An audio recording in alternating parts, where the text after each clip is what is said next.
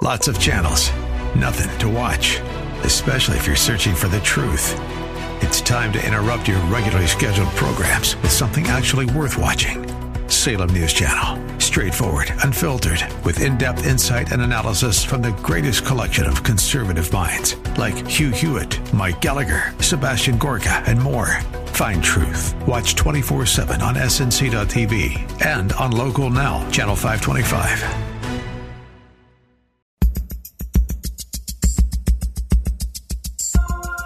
It's Lifeline with Craig Roberts. He's the host of Northern California's longest-running conservative talk show. He's a man with a message, a conservative with compassion. He's Lifeline's own Craig Roberts. There has been a long, steady drumbeat, drums sounding against any notion of the inclusion of Christ or Judeo-Christian ethics in the public square. Again, this notion that we've been making this slow shift from what had been the view, the vision of our founding fathers of creating a nation where there could be freedom of religion, which heretofore our founding fathers had not quite experienced in England, to an atmosphere today, some 250, 300 years after our founding, that seems to be taking on a decidedly different atmosphere, that of freedom from religion. To get some insights on this, our special guest tonight, as we lead off the program, is Larry Taunton. Larry is the founder and executive director of Fixed Point Foundation, an initiative dedicated to defending and promoting Christianity in the public square. He's also the author of a new book entitled The Grace Effect: How the Power of One Life Can Reverse the Corruption of Unbelief, newly published by Thomas Nelson and available at bookstores throughout the Bay Area, as well as no doubt on Amazon.com. And Larry, great to have you with us on the program tonight. Delight to be with you.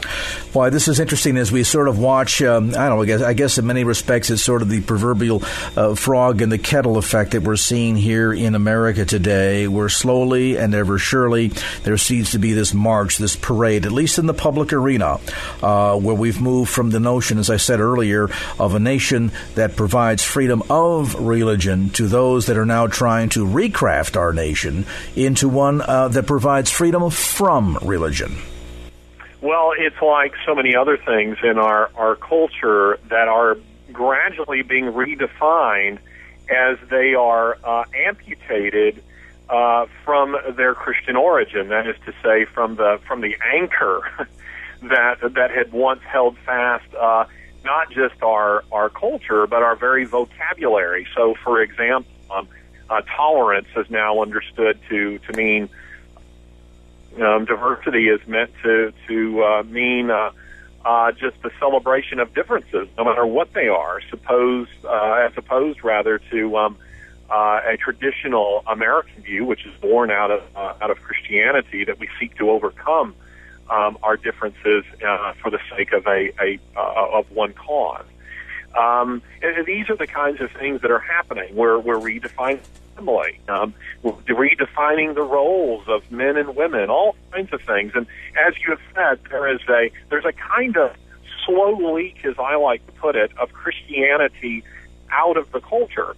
And in my book, The Grace Effect, I'm trying to give a glimpse to readers through a narrative, through a very compelling, very real story of my daughter, of what a culture looks like when it is completely bled of Christian influence. And, of course, a lot of this is done with this notion, as those in the public square that are pushing this would try to promote, that we don't want any undue religious influence on anyone, that we're trying to create a society of great tolerance here, and that the Christianity, for example, has a history of tremendous intolerance, and they will typically quote things like the Salem witch trials of American history and folklore, and perhaps more history than folklore now that I think of it. But from that perspective, as well as to things like, what happened with the Inquisitions in Europe, et cetera, and they use many of these events to try and argue this notion that Christianity in particular, and maybe its companion religion, Judaism,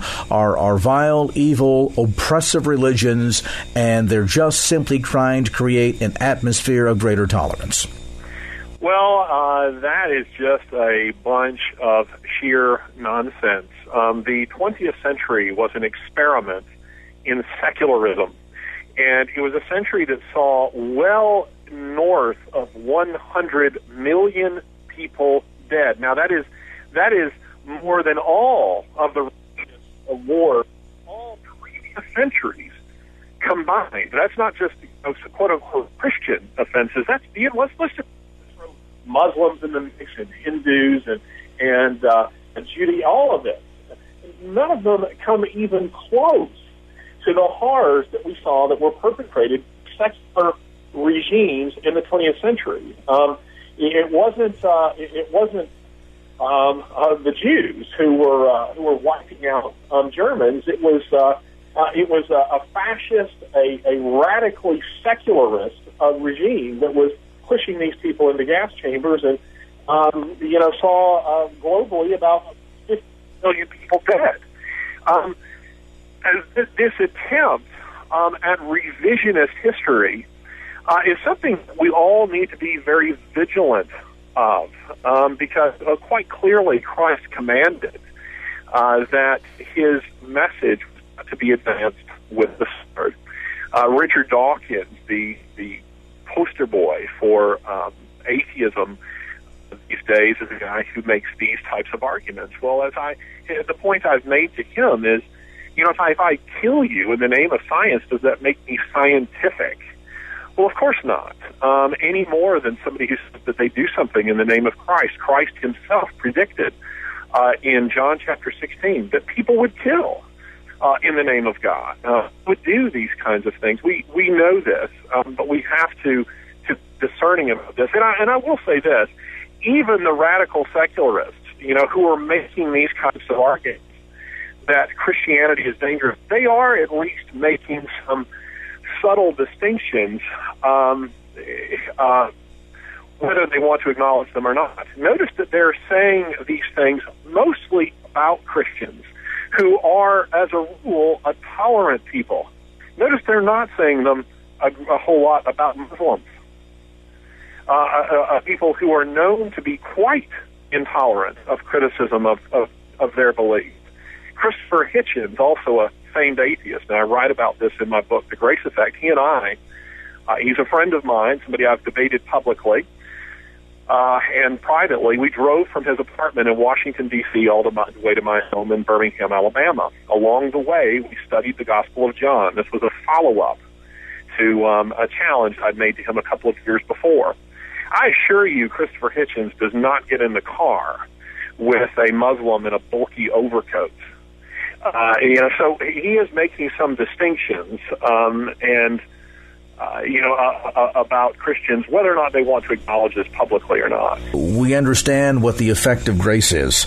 We understand that while we were yet sinners, Christ died for us, that for God so loved the world that he gave his only begotten Son, that none should perish but all have everlasting life. So we understand the effect of grace. But now let's talk about this from the perspective of your experience in traveling to the former Soviet Union, the Ukraine to be specific, known by many in that part of Eastern Europe, and the former Soviet Union is kind of the breadbasket of the Soviet Union, and the efforts of your family to adopt a young Ukrainian orphan by the name of Sasha.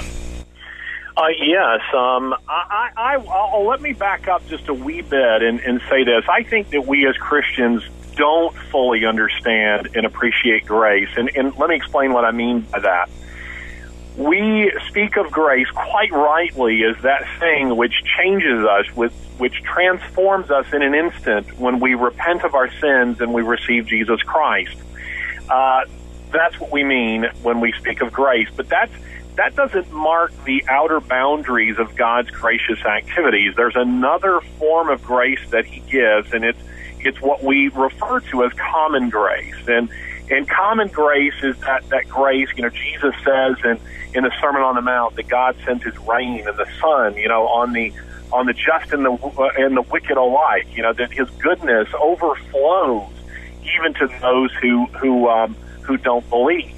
What I'm calling the grace effect is a particular kind of of manifestation of common grace, meaning this, that it's a kind of grace that God gives to a culture only when there is a significant presence of his people in it. And so my argument in the book is this. My wife and I, we travel to Ukraine. I think your listeners will find very compelling this story in this book, The Grace Effect, and how we're in this process, as you quite rightly mentioned, to try to adopt Sasha. And I've been in that part of the world many times. I've been in Ukraine 4 or 5 times before this, Eastern Europe, Hungary, the Czech Republic, Poland, and so forth. So I was not unfamiliar with that part of the world. I was familiar with its business practices and the corruption. But I guess I was naive enough to believe that we wouldn't experience it to the degree that we experienced it when it involved the life of a child. Every single official that we encountered, we had to bribe. And this begins to raise some interesting questions about why is it that they have such a disregard for the least of these, for the widowed, the orphaned, the sick, the elderly. Is it because Americans are just innately better? Well, no. Scripture would tell us that human nature is the same the world over. But the public discourse in this country, indeed throughout the West, has been gentled by the grace effect, meaning by the presence of God's people, our society has been made a little more tolerable. And if we haven't been made good by it, we've been made a little less evil than we might be. And the result is we do have a concern for our poor. I'm Craig Roberts, back with more as this edition of Lifeline continues.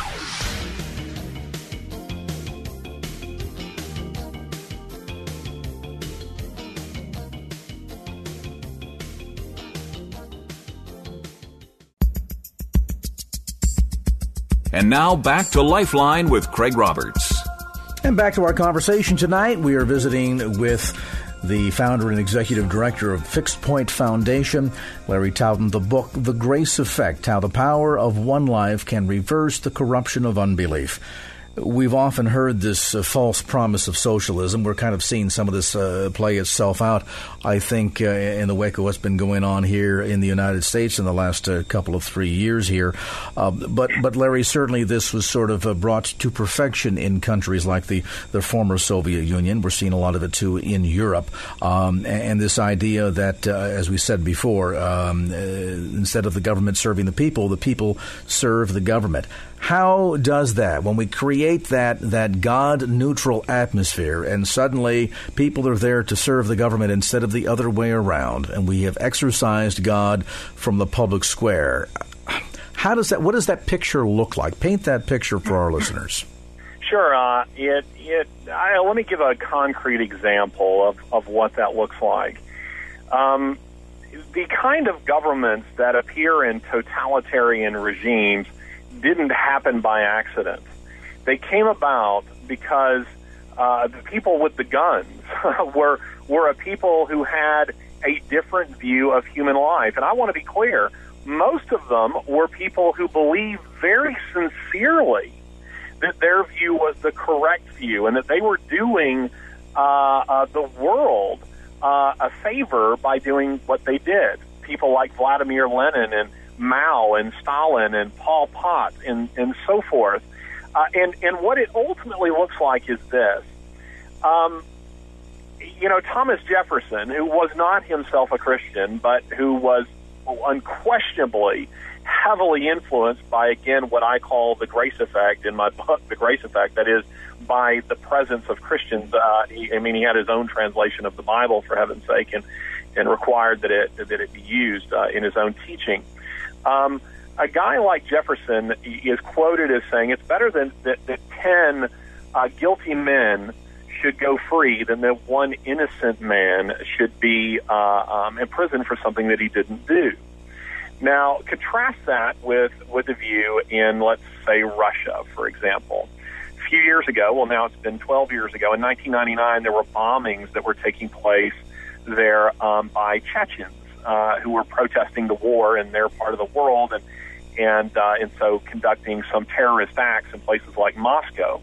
Well, once they knew that it was somebody from that region of the world who was conducting these bombings, the Russian response was to arrest 11,000 people from that part of the world.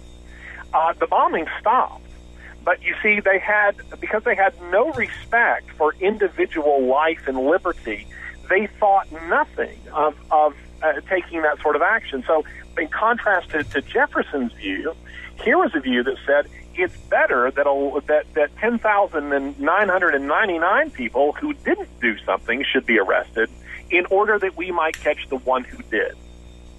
And all of this is born out of our view of humanity. And when you kick that block out, which is the foundation of Western culture as we know it, what you're left with is a world that's void of grace. You're left with a world that is void of laws that have any anchor in the absolute. And so, on what grounds do you protest your own government? All effective reform movements in the West have appealed to God. They've appealed to higher laws. The abolitionists did this. The reformers in Britain did this. Martin Luther King Jr. did this. Indeed, the founding fathers of this country did the same thing. But if you no longer acknowledge a higher power, to what court do you appeal when your government becomes a wicked and oppressive regime? Well, and as you point out in that example, it's the difference between revenge versus justice. Absolutely. Somebody commits a crime and they say, we want to bring about justice, and so we're going to interview and research and investigate until we're able to either ascertain exactly who the culpable parties are, or kind of smoke them out, so to speak, or they're willing to come forward, as opposed to, well, somebody has done something here that's wrong, and so in order to eke out not justice but revenge, if nobody comes forward, that's okay, shoot them all. I mean, Stalin, as you point out, was infamous for this kind of thing. There at one point was the notion that there had been I'll put it this way, there had been a lack of full commitment to some of the commands of the commander-in-chief, Joseph Stalin, during World War II, and there was kind of the feeling at the time that a couple of key battles, specifically some of the fighting for Stalingrad, had been lost because of it. And the answer to all of that was not to try and bring those that did not follow his orders to justice, but rather just kill everybody, which he did. And he ended up wiping out thousands of key military leaders that many argue was a significant setback to Russia's ability to effectively defend itself against the Germans in the Second World War. Of course, you and I know that the rebuttal to that would be to say this, oh, that's so unfair, that's just one madman. But no, it isn't just one madman. This is the result of an entire culture that comes off of the rails. And the result is, and my daughter Sasha, having lived, or herself being the product of this kind of Soviet thinking, Ukraine has been what shall I say, the redheaded stepchild to Russia for centuries. That the result was that, to put it even more flesh and blood terms, is the complete degradation and the devaluing of human life. Let me use another example that was recently in the news. Perhaps your listeners are aware of this video that went viral on the internet and made big news of a child in China, where the cameras on the street caught images of a toddler who wandered out into the road, was hit by a van. The van backed over the child, and then when they realized they'd hit a child, they drove off.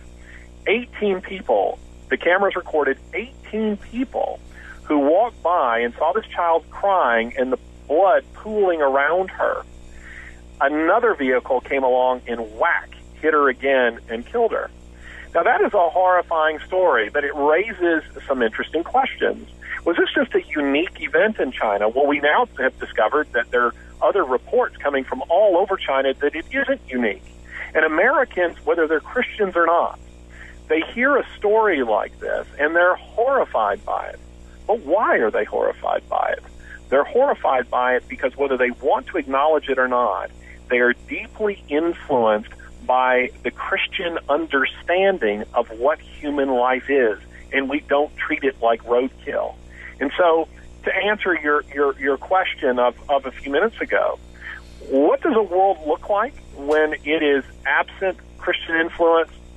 That's what it looks like. It looks like a place where the government doesn't care for people and people don't care for people. Let's pause on that point. We're going to come back to more of our conversation. KFAX listeners are intimately aware and familiar with the story that Larry shared of what happened in the south of China here about 3 weeks ago, if memory serves me right.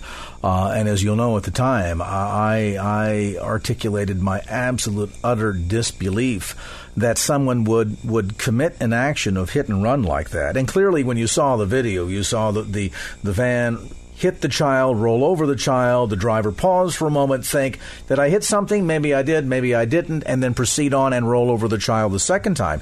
If that wasn't horrific enough in and of itself, that, as Larry points out, 18 passersby over the course of about 12 minutes walked past that child as the blood was pooling below her and made no effort to do anything, summons anyone, contact authorities, absolutely nothing, which I think is a very apropos example of what the influence of atheistic communism does to the very soul of mankind. We'll pause on that point and come back with more. A look at the grace effect, how the power of one life can reverse the corruption of unbelief.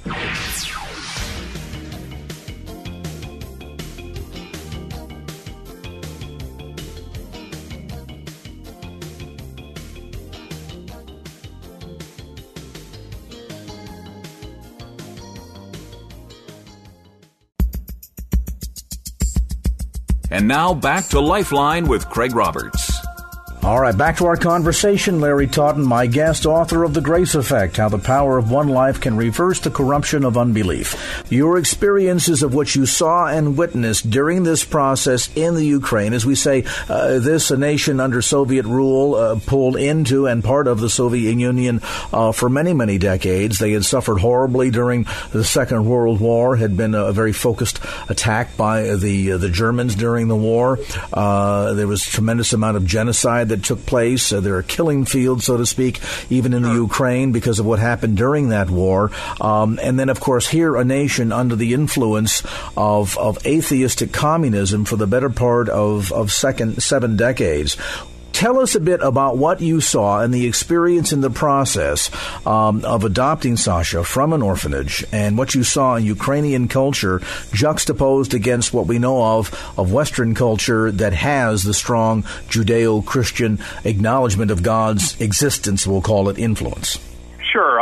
Well, we live in a culture that right now, as I was listening to your program, you were talking quite rightly about how there is this effort to drive Christianity from the culture. And as I like to say, it's being treated increasingly like smoking. You know, it's an unpleasant thing, and none of us want your secondhand religion, so why don't you go do it in the designated areas, but don't bring it into any of the public sphere. What I'm trying to say in The Grace Effect is this. In It's a Wonderful Life, George Bailey is given believes he doesn't bring much to the table. And he's given a glimpse by an angel of what his hometown of Bedford Falls would look like if he had never been born. It's not even called Bedford Falls. It's Pottersville, and it's a terrible place. Well, I'm arguing in The Grace Effect that America would be Pottersville to the 10th power. If you remove the Christians from the culture, what you have is the kind of things that we experience, where human beings are not treated as having intrinsic value. My daughter Sasha had been abandoned at birth. She had been raised in 3 orphanages, by the way, that were all running off of atheistic principles. What do those look like? Well, those are principles that say that human beings don't have souls. We only need to address physical needs. And they scarcely address those. I mean, children weren't given a hot shower. She was given 1 bath a week. She wore the same clothes. She wasn't given toilet paper. She had exposed nerves and damaged teeth. She was given no education. She's HIV positive. These were the kinds of things that were going on in the orphanage. And that's before I even get to the kinds of things like human trafficking. The children, 30% of those who have special needs will be dead by the age of 18. 60% of the girls will become prostitutes. 30% of the children will become substance abusers. 10% will be dead. You know, these are the kinds of things that happen in a culture when you begin with the wrong premise. You see, a worldview it's like glasses through which you understand the world, and your view of God, of His character, or His existence and non-existence will determine how you view man, and that will in turn influence the kind of government that you create. And the kind of governments that they created saw human beings as temporal beings who were there to serve the eternal state. And this stands in stark contrast to a traditional Western view, which is based on a Christian worldview, by the way, that says that man is an eternal being, and the state is a temporal institution that is there to serve him. So we begin to see just how radically the absence of Christian belief, you knock over that domino, and they just keep falling. And you really see then this juxtapose of the notion of government serving the people, which is traditionally the Christianized Western viewpoint of democracy, such as what we have in countries like the United States or Canada, and then just the opposite, the 180 of that, where the people are there to serve the government. And, you know, that might just seem to be an easy flip, but there is something very profound about that, and we're going to have Larry articulate at a deeper level exactly what is the impact of that. And I think it's important, and I'll say this just before we take a timeout because I know we're a bit late for the break here, but I think it's very important that we pay close attention to this, because we're in the middle of a big political cycle right now. We are facing a scant year from this month, one of perhaps the most pivotal elections that this nation has faced. And we're seeing slowly this shift taking place in the American psyche, in the American politic, away from the allowance of the influence of grace on our lives, a pulling away from the transforming power of grace, as Larry Taudin articulates inside his new book, The Grace Effect. And instead of saying that we need to embrace the impact, the influence of the Judeo-Christian ethic as the compass, the moral compass that drives our nation. Instead, we're moving towards more of an institutionalized atheism. We see this taking place in politics. We see the effect of it in the public schools. Now it's getting to the place where, you know, if you're going to practice your religion, make sure that you do it quietly, privately, and behind closed doors so that nobody is aware of it. The notion of sort of banishing Christianity from American public life. What is the impact of all of that? What if we could just wave a magic wand and be done with the influence of the Judeo-Christian ethic from public life? What would the new public look like? Many of the lessons that Larry brought back from his experiences in the Ukraine, I think, are ones we need to take very careful note and consideration of. Let's talk a bit, Larry, about the experience your family had in the adoption of Sasha, and the turnabout, rather, that's taken place in her life. Yes, boy, I tell you, it's been huge, and I want to be clear that this book isn't, it's not Anne of Green Gables or Heidi or Christie or something like that. There's a much larger story and narrative that is being told here about culture itself. But Sasha is a metaphor here for what God can do to entire nations, and in her own life, she had experienced the material, the spiritual, the emotional, and intellectual deprivation that comes in a society that is absent what I call the grace effect. When that's not there, the kind of common graces that God gives through the presence of Christian people, there is a very ugly side of life. And here she was in circumstances like that. We bring her back to the States. It's a little, exciting for us to have observed in her. She's been with us for about 2.5 years now, but to see her experience so many things for the first time, a warm a warm bed, her own bedroom, a hot shower every day. Boy, she really runs up my hot water bill. She enjoys those things. She enjoys having a father, a mother, brothers. These are things she gives thanks to God for every day. And they're the things that the typical American child, of course, would take for granted, would have that opportunity to take for granted. Also seeing her get appropriate medical attention. Imagine going around for years with exposed nerves in your teeth. Your teeth are, as the pediatrician said, her teeth were bombed out. She had to have, I think it was 7 teeth pulled. I believe that's correct. And, so seeing this kind of transformation and then watching Sasha step from a culture where human life was not deemed to be as valuable and where there wasn't appropriate care for the orphan, into a culture where there is still a residual of this kind of grace of which I speak, is rather extraordinary. And, and for her to step from a world that the radical secularists would give us. The Grace Effect is giving you a picture of what that world would look like. And I don't mean, by the way, that they are aware of it. They're very well-intentioned. They think that they can maintain the kind of culture that we currently have and still, get rid of God. But it's like cutting off the limb on which you sit. It just simply cannot be done. So I think Sasha's life trumps any argument that anyone can make against the power of God's grace to transform a life.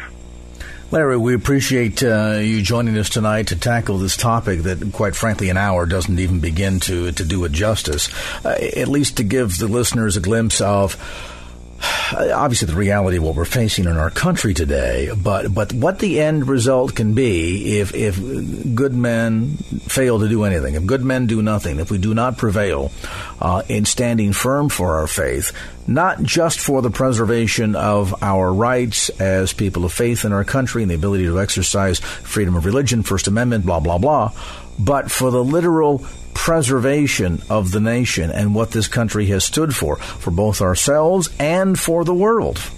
The book again is called The Grace Effect, How the Power of One Life Can Reverse the Corruption of Unbelief. The book, as I mentioned earlier, is published by Thomas Nelson, available at bookstores throughout the Bay Area. You can also order it online through Larry's website at graceeffect.com. That's graceeffect.com. And again, our thanks to Larry Taunton for being with us on this edition of Lifeline.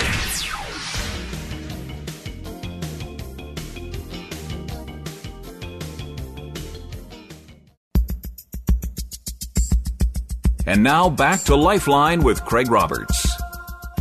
We've often, I think, on the topic of taxes as Americans, drawn the conclusion that historically it was things like the Boston Tea Party and the sense of taxation without representation that spurred the American Revolution and brought America to where she is today. My next guest, though, will suggest not quite true. Played a role, to be sure, but in fact, instead of the revolution sparked by high taxes, it would instead be outrage against British attempts to suppress God-given, those so-called inalienable rights that we see articulated in the Constitution that we have today. Some insights now as we're joined by the director of the Center for Military and Veteran Studies at Coastal Carolina University in South Carolina. He's also the author of 16 best-selling books. His latest is entitled By the Hand of Providence, How Faith Shaped the American Revolution. And Rod Gregg, thanks so much for being with us tonight. Thank you. Glad to be here. What headed you down this trajectory? I mean, obviously you've spent a lot of your life in the arena of looking at the Battle of Gettysburg in one of your books. You've been very much focused on the founding of our nation and the roots that we have. And I think, to be sure, most of us, certainly people listening to a program like this, see the faith-based roots of our nation.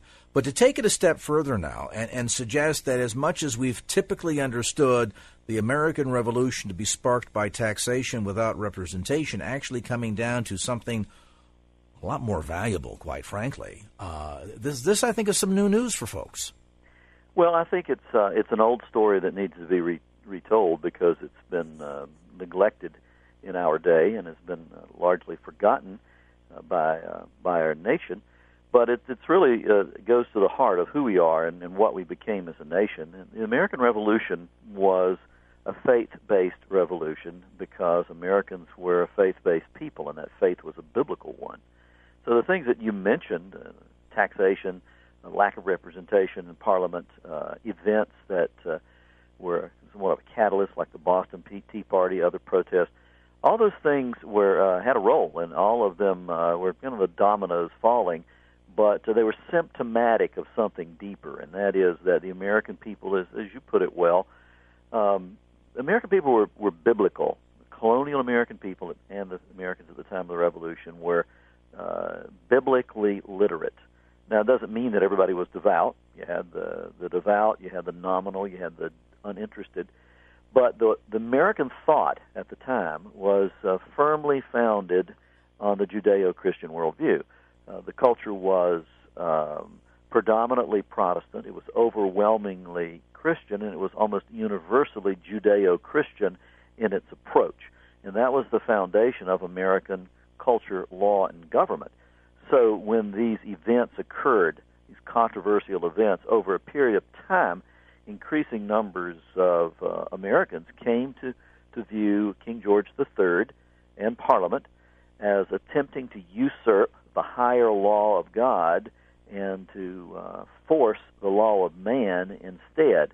They saw them as usurping what they called inalienable or God-given rights to life, to liberty, to what they called the freedom to pursue happiness. And they came to view, eventually, in great numbers, King George III as a tyrant. That's why American troops marched off to war in the Revolution under battle flags adorned with the slogan that said, "Resistance to tyrants is obedience to God." You take the title of your new book, By the Hand of Providence, from a quote from George Washington. And I think as we think of him as one of the key founding fathers, the first president of the United States, although was somebody in there actually for a couple of days or something. I forget all the details on that, but widely recognized as the first president of the United States. As we see the role that he played, Valley Forge, all the way through the list, give us some insights in terms of this man in particular and the role that his faith played in taking the risk that he did in the founding of our nation. Well, and some people have made the case, I think, kind of a weak one, the case in recent years that the presidents of the Continental Congress in those days before the Constitution, during the time of the Articles of Confederation, were in a sense presidents, but they were not president of the United States. Washington was the first. It's really, you really cannot overemphasize the influence of George Washington. Now, the American Revolution was really taken forward by the American people. They're often overlooked. And the leaders reflected the worldview, the faith of the American people. So you had the American people, you had their leaders in the Continental Congress, and then you had George Washington, who was really heads above all others. And he was greatly influential in inspiring his officers and troops to stay in this movement, to stay in this revolution. And he also inspired the American people. And it wasn't because he was a good general, and he became a good general. He became a great strategist, a good tactician, but he grew into that. What inspired the American people about Washington was his character, and that character was based on his personal faith, and that faith was clearly biblical. And that faith, talk to me about your research in terms of the influence on that faith, on the decisions and the risks that he took personally in the American Revolution. Well, Washington was a low church Anglican who was very serious about his faith. He was quiet about his faith. He wasn't the kind of man who would sit around like Sam Adams, for instance, and engage or lead a dinner-time theological discussion. He was a low church Anglican. He didn't speak in the vernacular of a 21st century evangelical, although his doctrine, personal doctrine that he believed as an Anglican, was certainly in that category of being a historic evangelical Orthodox Christian doctrine. He was certainly not a deist, as some have claimed.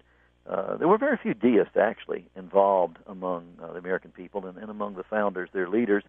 The historian, there was a historian in the 20th century, Perry Miller, who spent his life studying the colonial era. He really was a great expert on American colonial life in the colonial era, and he described it well. He said that deism was what he called an exotic plant that never took root in America because of the overwhelming influence of the biblical worldview, that Judeo-Christian worldview.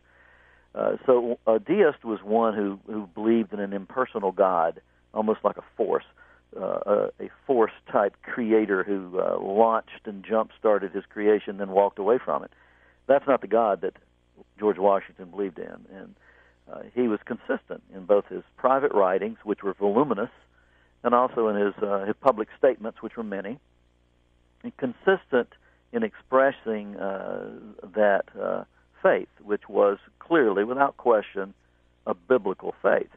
And so in Washington's decision-making, and the things he did, the things he didn't do, really governed by this. You look, for instance, he stands in real contrast to some of the leadership demonstrated by British commanders who went into areas sometimes, particularly in the South, where they could have probably, had they handled the war right, could probably have Americans were all generally reluctant revolutionaries, and the British in some areas could have kindled a great deal of support, but their behavior, their conduct, really alienated people, and it made Americans in droves go over to the side of the Patriot movement. Well, Washington was contrast to that in the way that he treated his enemies, the way he treated loyalist civilians. He made sure that they were not taken advantage of. He made sure that they weren't robbed and plundered like the British did. There was a real discipline there. He also routinely observed victories by holding worship services. He encouraged his troops to observe the national days of prayer that the Continental Congress called, and there were many of them during the Revolution. He at one time urged his troops to conduct themselves, in his words, with their behavior as becoming a Christian soldier. He made sure that the Army was equipped with chaplains. He took that very seriously and encouraged his men to pick chaplains who were strong in their faith. So you see consistently through Washington's words and his behavior this character, and this character was reflection of his personal faith. If you've just joined our conversation tonight, Rod Gregg is with us. He, of course, is the director of the Center for Military and Veteran Studies at Coastal Carolina University in South Carolina. A new book entitled By the Hand of Providence, How Faith Shaped the American Revolution. We'll come back to more of our look at the role of faith in the founding of our nation as this edition of Lifeline continues.